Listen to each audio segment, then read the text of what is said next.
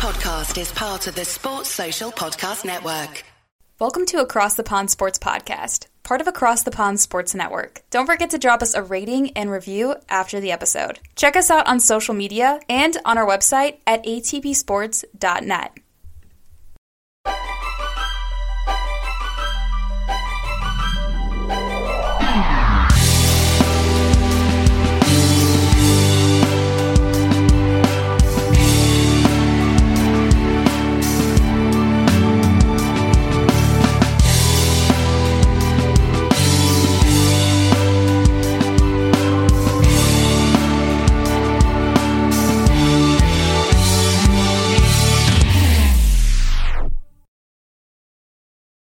Hello and welcome to Across the Pond Sports Podcast. Back for a special episode. We've had the Hall of Fame and we've again had another Hall of Fame. And then we've got some NBA news as well in terms of how the playoffs are going to be looking.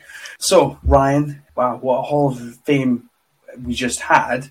We have another one in September. The one that was the other night happened because obviously they couldn't have it last year in September with the pandemic and stuff. So it kind of got pushed back. Now, this was always going to be an emotional one, and to be fair, they usually tend to be emotional. However, this more than most. We'll start off with Kevin Garnett. He had an amazing career as a player. Started off in Minnesota, into Boston, into Brooklyn, weirdly, when Brooklyn decided to give away all their picks. His career started when I was in high school, and he's kind of not long finished it, really.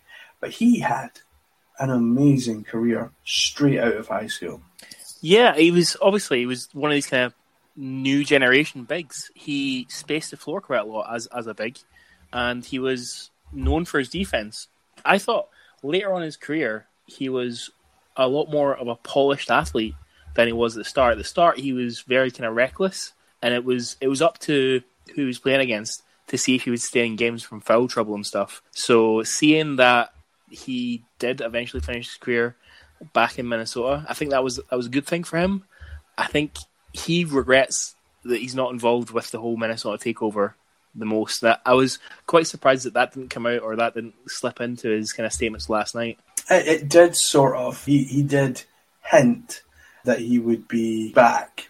So I know that the A-Rod deal hasn't gone through yet, and there is obviously discussions ongoing as to whether that will actually happen. So it could be interesting to see if the A-Rod deal doesn't go through, could Kevin Garnett and the people that he had come together and bring in a better deal. He had an amazing career, Kevin Garnett. Like I say, left straight from high school. He started off as a 3, and then moved up as a 4.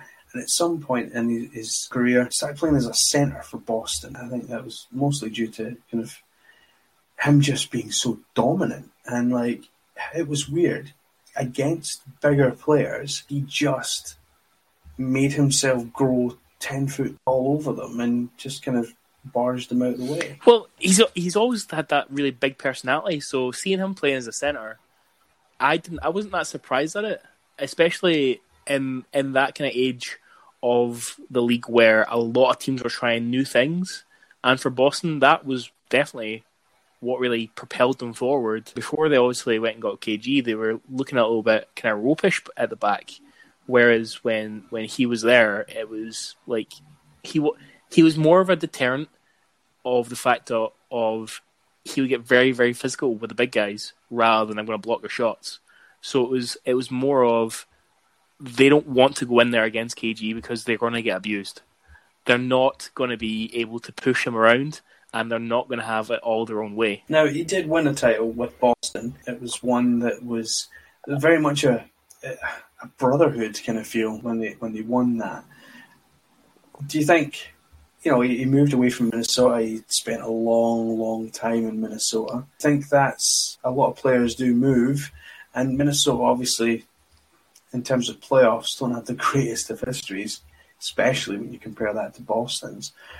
That was definitely the best move that he could have made, isn't it? It's up there with one of the best moves he could have made. I mean, I think there was a few teams all kind of competing for his signature at the time. He had his choice of where he wanted to go to, but obviously he decided he wanted to team up with one of his friends and Paul Pierce. and it was a really, really good matchup. I think that if he'd have chosen to pick his talents to move elsewhere, it could have worked out as well. I just think like that whole the come together for Boston for those 3 or 4 years that they were really at the peak of their powers was very, very impressive, and I'm glad that we got to see it. I'm a bit, obviously, as you were saying, he ended up in Brooklyn with a lot of these guys as well. That really put a downer on how these guys really gelled together, because that was ugly. That was not nice to watch at all. Nah, it was pretty ugly. Now, another man who was inducted into the Hall of Fame by the Admiral, David Robinson, was Tim Duncan, or Timothy Theodore Duncan.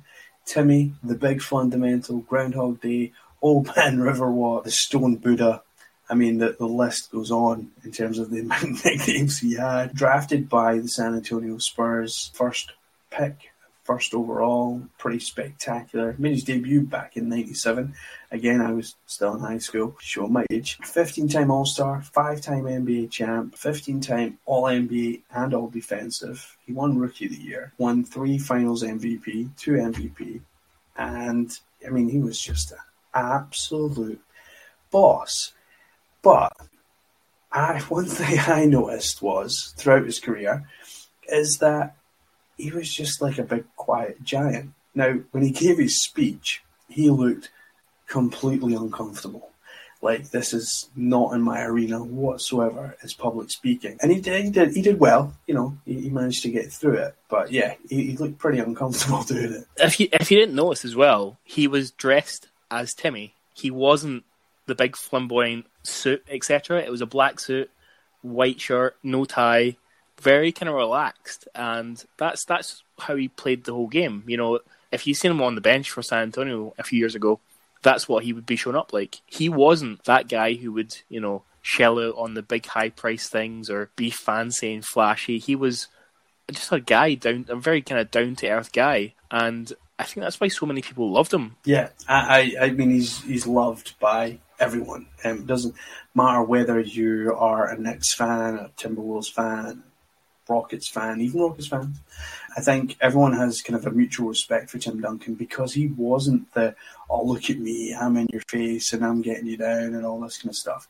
He was more of a fundamental player, and, you know, he got that nickname for a reason, and that's the way he was all the way through his career. Obviously, during the speech, everyone's doing their kind of thank yous. Greg Popovich obviously got the kind of the big one, because what we don't see nowadays is players stay with a team for their entire career.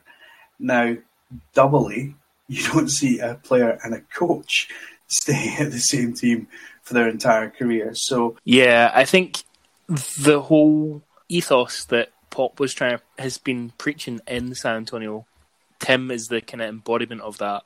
It was all about team basketball, all about caring for each other, making sure that everyone on the court understands what their roles are. Tim knew exactly what his role was, and every single time he was asked to do something different, he would just go, right, okay, I'll get on with it, and go and do it. And, you know, you wouldn't say that Tim Duncan was this guy who could go and put up 30, 40 points every single night. But what he would do is he would get a consistent 20 or so points, 12 to 14 rebounds, couple of blocks, and he would be the steadier on that San Antonio Spurs team. He was the rock or the glue that held everything together. And Manu Ginobili, I think it was, that was quoted as saying, you know, he led by example, and everyone followed him because he was just so kind of well-mannered about it. He treated everyone the right way, and, you know, everyone in the locker room respected him for his entire career, not just, you know, when he was winning championships. So, and he did win 5, you know, pretty decent record. Another man that made it into the Hall of Fame was NBA coach, was a former player as well, but NBA coach Rudy Tomjanovich. I remember back in the day, God, I'm starting to feel old doing this. I remember back in the day, the 94-95 seasons were without one particular player. And he played for the Chicago Bulls, Michael Jordan. Michael Jordan decided to play baseball for a couple of years. That is when the Houston Rockets decided they would win 2 NBA titles back to back. That was great teams that they had. They had Hakeem Olajuwon, obviously, as the kind of mainstay. But for me, that kind of era without Jordan was a chance for other teams, other coaches, other players to really stand out. And basically what the Houston Rockets did was not allow anyone to take that away from them. Even Penny and Shaq. I mean, those were two dominant players coming up in the NBA at the time, and the Rockets and Tomjanovich eventually seen them off and took their titles. Well, you got to remember, this is a young Shaq, and it was a very young Orlando team. So I'm not sure if the Rockets, if you give the Magic another 2 years with that group together, I think like that matchup's a much closer thing, and I think it probably swings the other way. Potentially, especially because Hakeem is a bit older. Although you've got to remember that Charles Barkley was added to that team as well a couple of years later. So, although that didn't work out so well for him. Not that I'm going to rub that in anyone's face or anything, Charles. Chucky. So, another player that was added to the Hall of Fame was the late Kobe Bryant. Black Mamba, pretty much. I mean, he's got a bunch of nicknames out there, but that's the one that's synonymous with Kobe Bryant. Now, Michael Jordan was his mentor, and Michael Jordan walked his wife, Vanessa, up to the stage to give a speech, and she gave quite a heartfelt speech. She held herself together, an unimaginable kind of position that she would be in, thinking that she would have to give this speech on his behalf. But she did, and she did it very well. Kobe is an 18-time All-Star, 2-time scoring champ, 5-time NBA champ, 15-time All-NBA, 12 all-time All-Defense. He won Rookie, 4-time MVP, 2-time Finals MVP, and 4-time All-Star MVP. So he had a massive career, and he has had a massive impact in basketball. You know, I remember growing up, and MJ retired. Kobe came into the league. Kobe was the heir apparent that would take over from MJ. Now, some will argue that he did, and some will argue say he didn't, because he didn't win 6. But sometimes I think if you take titles out of it, you just look at the mentality of the player. And I've always been critical of Kobe in terms of how he treated his teammates. However, after I've seen The Last Dance, I can see that it was something that's what champions did back then, because you could see that MJ had that same effect.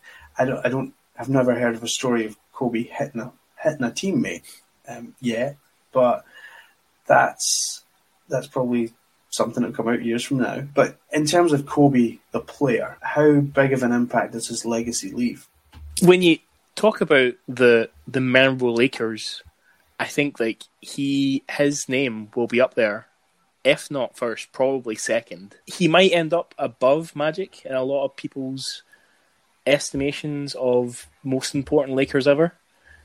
It all kind of depends on what perceived public kind of think of what his game really was from that kind of dominant period when he first came into the league until the last few years when he was really kind of hobbled with injuries. So it'll be really kind of interesting how important people really view that. But as you were saying, he really kind of took forth that kind of whole mentality of Jordan's of he would do anything to win. And I think a lot of that really kind of rubs off on his teammates, and that's obviously why a lot of his teammates didn't like him in the end.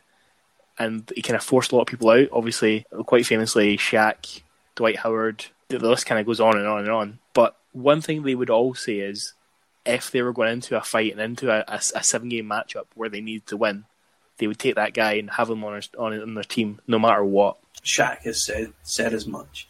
There's no one else he'd rather play with, Kobe.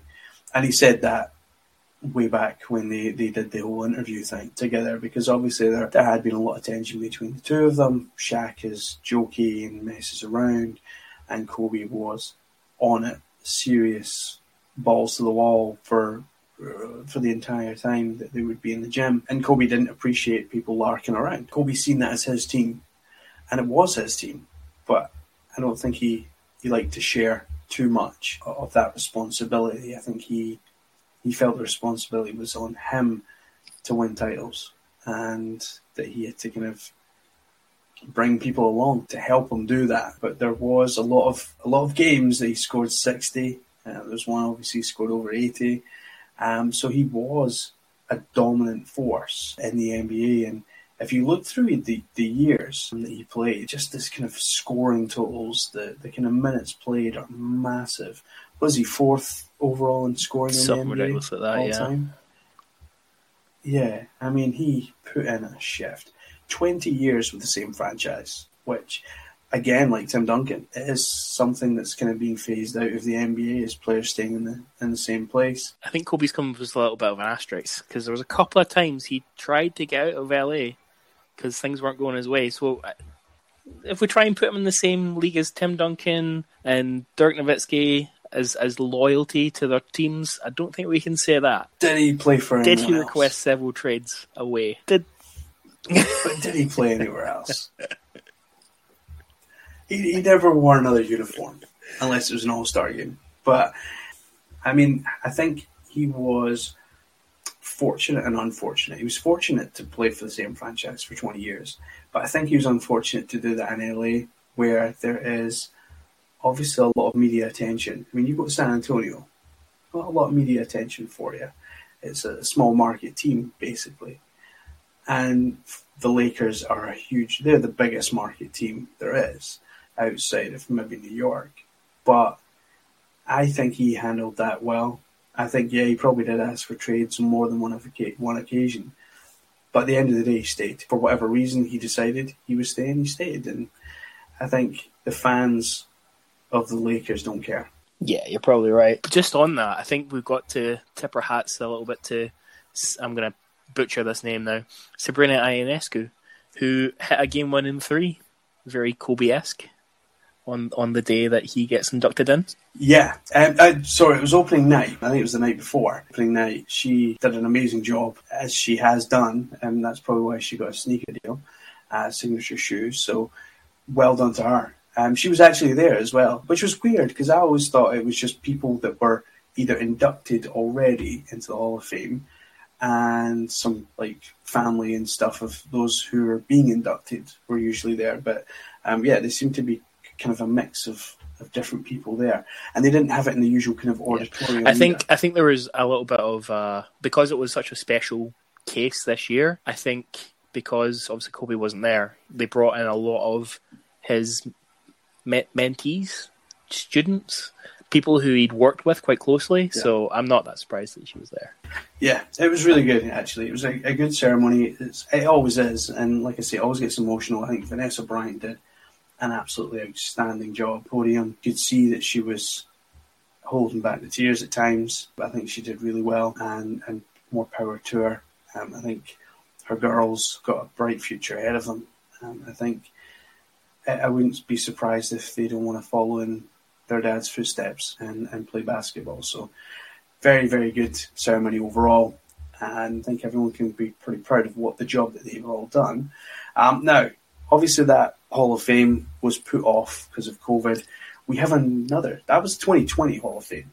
And now we have the 2021 Hall of Fame that was just announced. We have Paul Pierce, Chris Bosh, Chris Webber, and Ben Wallace are kind of the headline acts of that Hall of Fame class.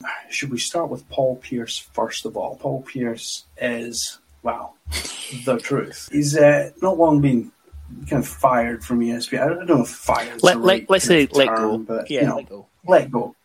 Yeah, we'll say let go. P-double. He's one of these players I actually really like to play. He's a 10-time All-Star, 2008 NBA champ, 4-time All-NBA, Finals MVP as well. For me, I don't know. I don't know if it's just the teams that he played on, but I just always assumed he'd won more titles. I think, you just think of him iconically winning with Boston and with KG, but you got to remember, they went to the finals a lot. They went to either the conference finals a lot, or they went late on in the playoffs, but they weren't necessarily always, getting to the finals and winning it. A lot of the time they were a little banged up, mainly for the fact that it's how Boston, how Doc Rivers plays the game. I don't know if you've seen a lot of Philly this year, but their big men have been really beaten on and really kind of injury prone this year. You've got Joel Embiid out for a little bit. You've had Tobias Harris out for a bit. Dwight Howard's missed a few games here and there. So I don't know what it is with Doc's setups, but it always seems to be the big men that get kind of a bit injury prone. We'll move on to the 76ers a bit later on, but I think Doc has a reputation in the NBA for, he just has this reputation where, yes, his heart's in the right place, but he doesn't always go around things the right way, if that makes sense. Yeah, he's definitely, when he gets a thought in his mind, that's how it's gonna go. And he doesn't like to accept other people's ideas of how to fix things. And I think that's what's really hindered him in the playoffs, especially when he was in LA. When he was with the Clippers, every single time, they were definitely one of the best teams in the league. And it's shown through regular seasons. But when they got to the playoffs, you just knew something big was going to happen. And Doc couldn't figure a way out of it. He just wouldn't accept change. Yeah, I mean, I noticed that there's 2 years in a row they got knocked out by the Jazz. And so I got to see them a lot. And there was definitely they went out the same way twice, and it was just not great in terms of the LA Clippers and what they were trying to do and put together. And he just, like you say, just didn't want to seem to change. Another player moving into the Hall of Fame, and this one doesn't surprise me. I think Chris Bosh has been a formidable player. He's a two-time NBA champ. Obviously, he had to retire due to a heart condition, and which is very sad. But two-time champ on a LeBron and Wade team, and he did have a 13-year career. He made the All-Star team 11 times, which is pretty impressive. But, he started off in Toronto. He was the man. He was the man in Toronto. And then he moves to Miami to I would say probably for the first year, be the third string of that trio. But do you think he's worth his NBA Hall of Fame, Naismith Hall of Fame? Yeah, I would probably say he probably is. I think it's more so that he wasn't given his full run of it. I think if we saw him with D Wade or with a second star, we might have looked at Chris Bosh's resume a little bit different. But when you join a super team, if you will, there is always that one guy who seems to not get as much of the limelight. And I think we're seeing that. Well, we've not quite seen it yet in the Nets, but I'll be very intrigued to find out who that's going to be, because we know they're not going to be able to share the ball that well. But yeah, so him being inducted into the Hall of Fame, I don't have anything against it. I think how he was and how dominant he was in Toronto, albeit he was pretty much the only thing they had. So it could be very much a system of you've only got one player, like a Bradley Beal last year, or you've only got one player that Rush has run everything through him, whereas he was able to adapt his game as obviously he joined that trio. He probably adapted his game more than LeBron and more than Wade. I mean, Wade had obviously been in Miami for a while and knew the system and everything else, and LeBron was coming in pretty much knowing the system. So I did like it when the kind of three of them teamed up. You could see it was going to be interesting. And obviously when they lost the first year, that was even sweeter. But it was tough for them. Being in Miami wasn't easy. And anyone who says winning an NBA title is easy, it would be lying, because not many people can do it. But Chris Bosh did it twice. So fair play to him. Now, more contentious for me is Chris Webber, 5-time All-Star, 5-time All-NBA. He was an All-Rookie and Rookie of the Year, but no NBA titles, and only a 5-time All-Star. He also moved around the league a fair amount. I struggle. I mean, this is like the third or fourth time he's kind of come up for kind of nomination to be inducted into the Hall of Fame. But for me, I don't know if he should. I think it's not. You got to remember, it's not just the NBA Hall of Fame; it's the Basketball Hall of Fame. So the stuff that he did with Jalen Rose and stuff like that in Michigan is obviously taken into account. So it's not just simply, what did he do in the NBA? It's what did he do over his whole career playing basketball.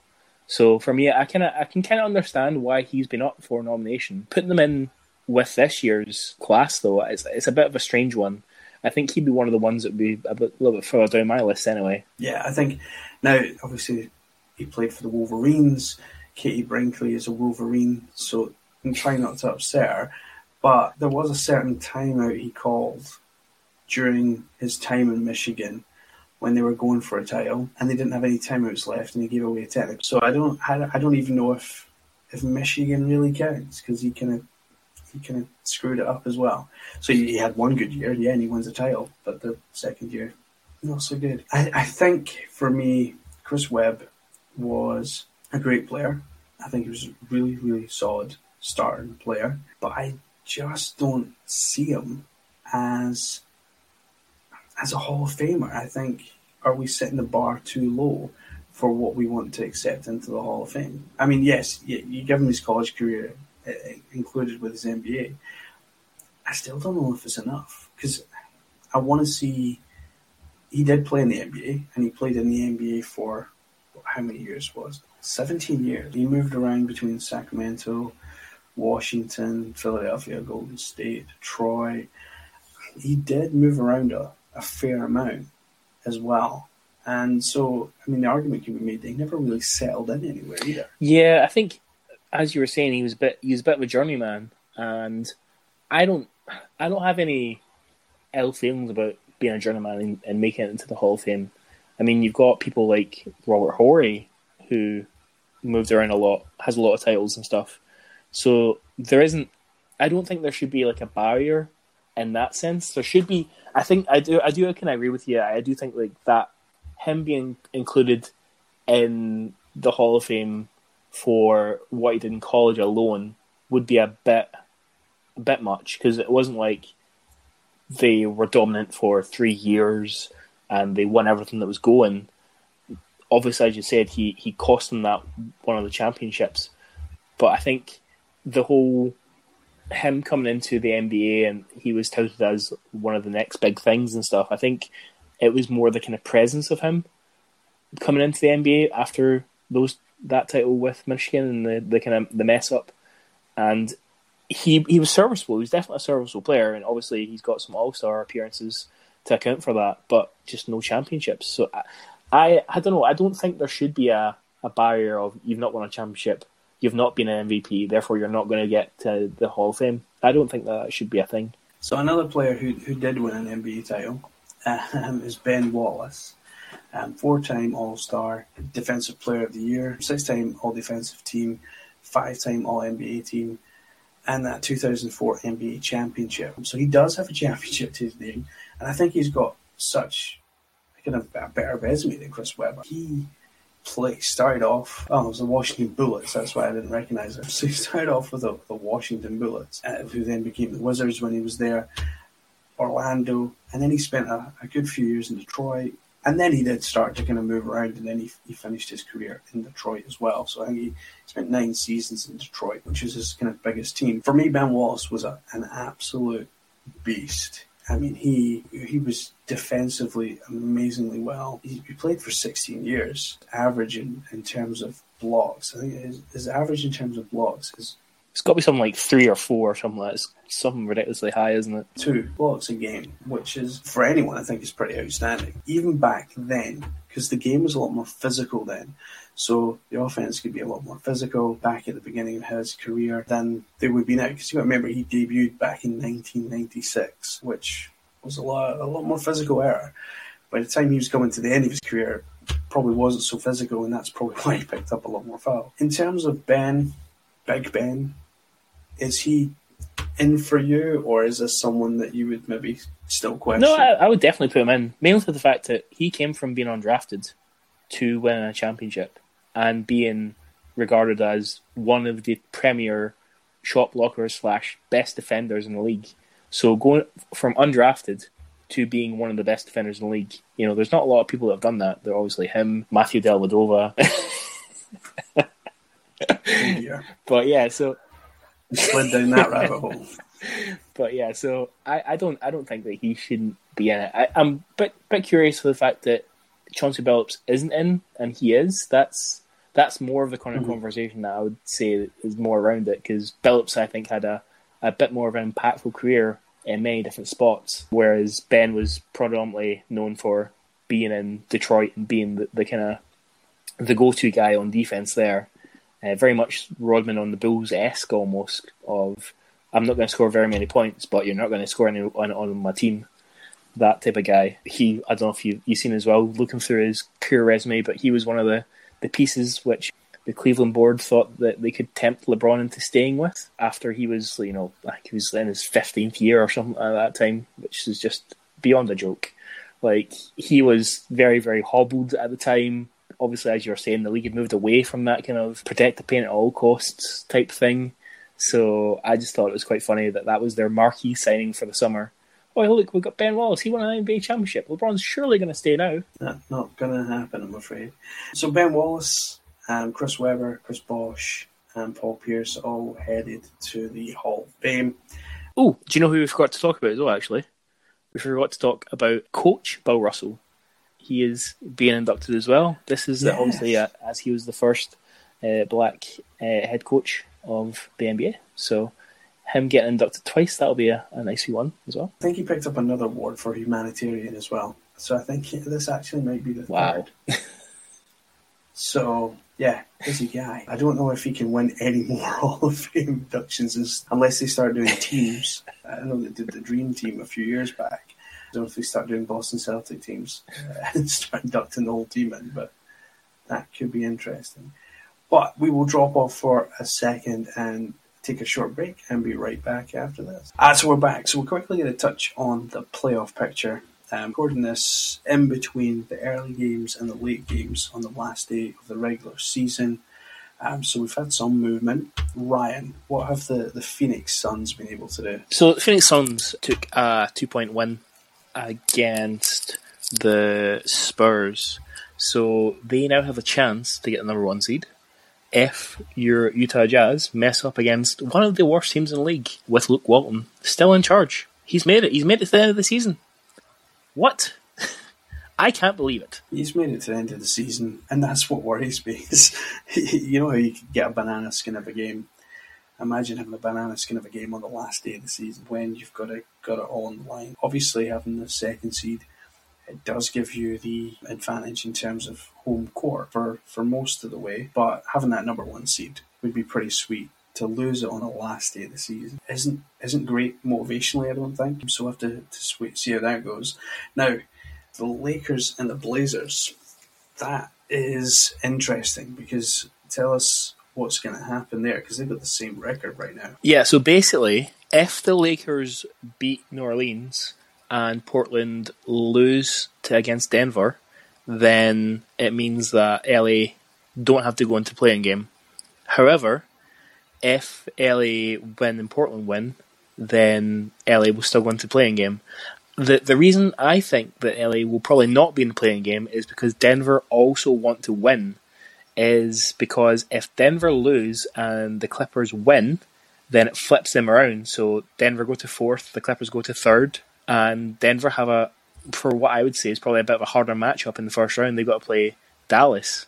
So I think Denver will be trying to win that game at all costs. Who wins out of the Clippers and Dallas if that was to be the case? I really hope it's Dallas.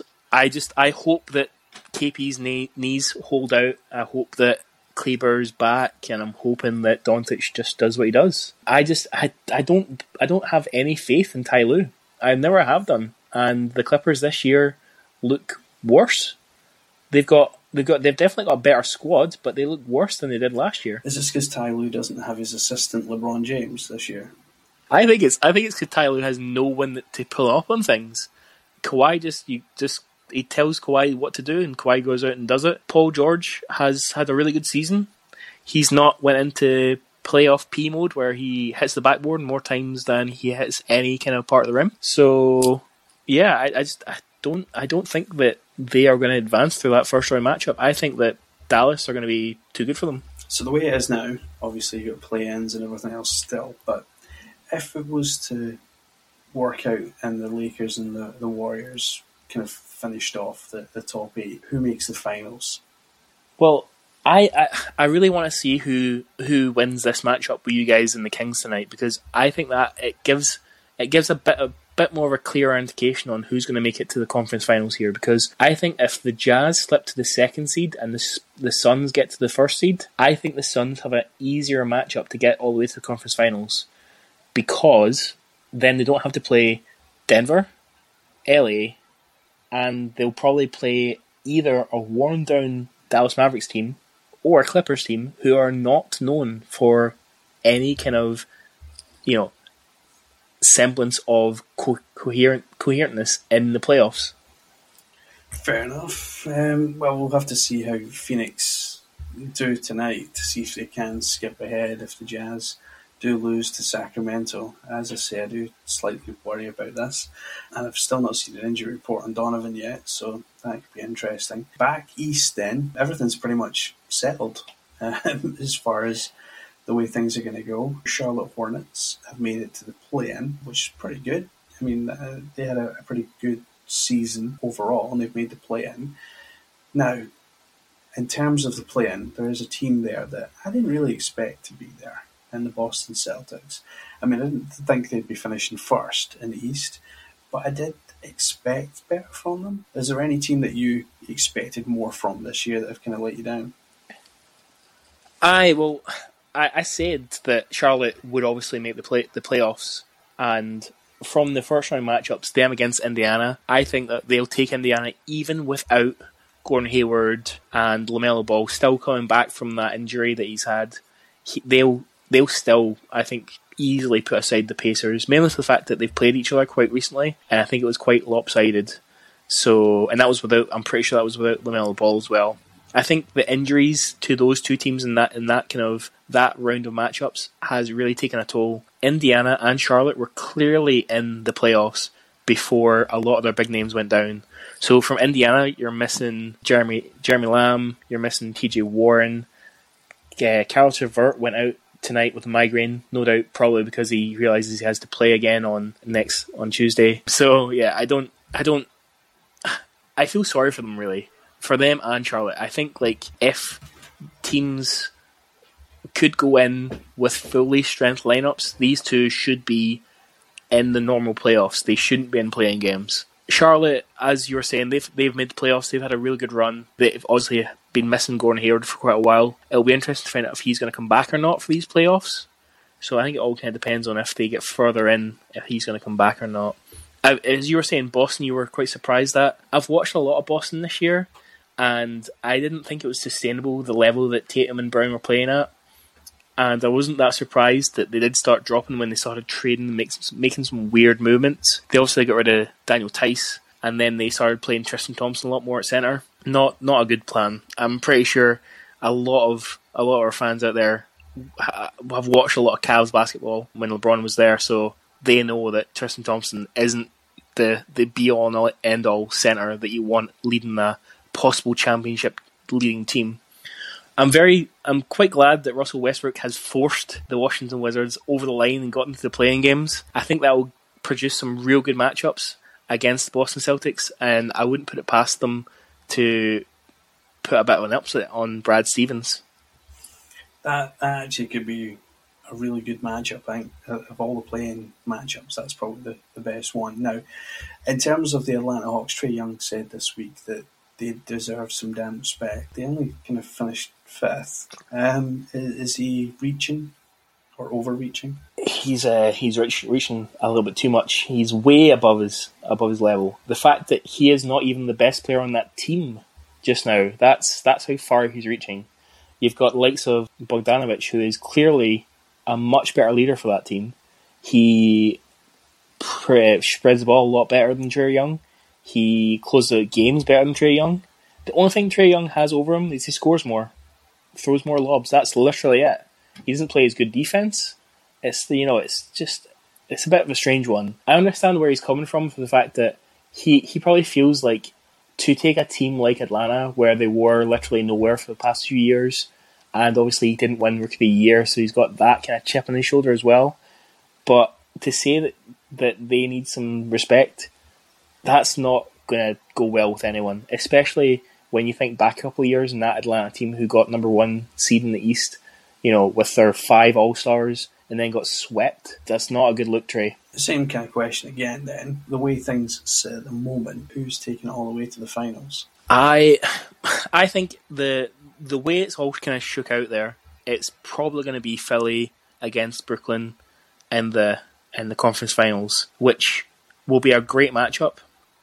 The one thing I'm pretty disappointed to see is that Brooklyn will probably not get tested until they have to face either Miami or the Bucks in the second round, which is just a shame, because I think like if you had Charlotte being at full strength in the 7th or 8th spot and they came through against Boston, then I think it's probably a bit of a tougher matchup for Brooklyn.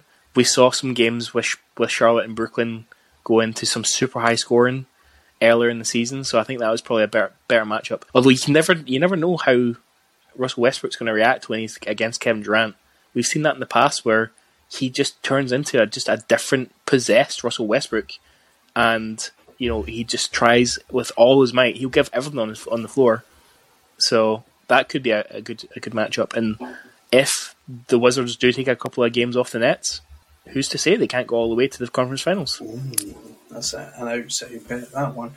Right then, well, we've talked about the Hall of Fame, we've talked about playoffs, and now it's just these last couple of games that need to finish off, and we are into the home stretch of the NBA season and the start of the playoffs, which is going to be awesome. Playing games start Tuesday, and then on the 22nd, the playoffs start proper, and then we're off to the races. So we will be back next week, slightly later, but apart from that, thanks so much for listening, and we will be back very soon. You've been listening to Across the Pond Sports Podcast, part of Across the Pond Sports Network. Keep checking back for more episodes. Sports Social Podcast Network.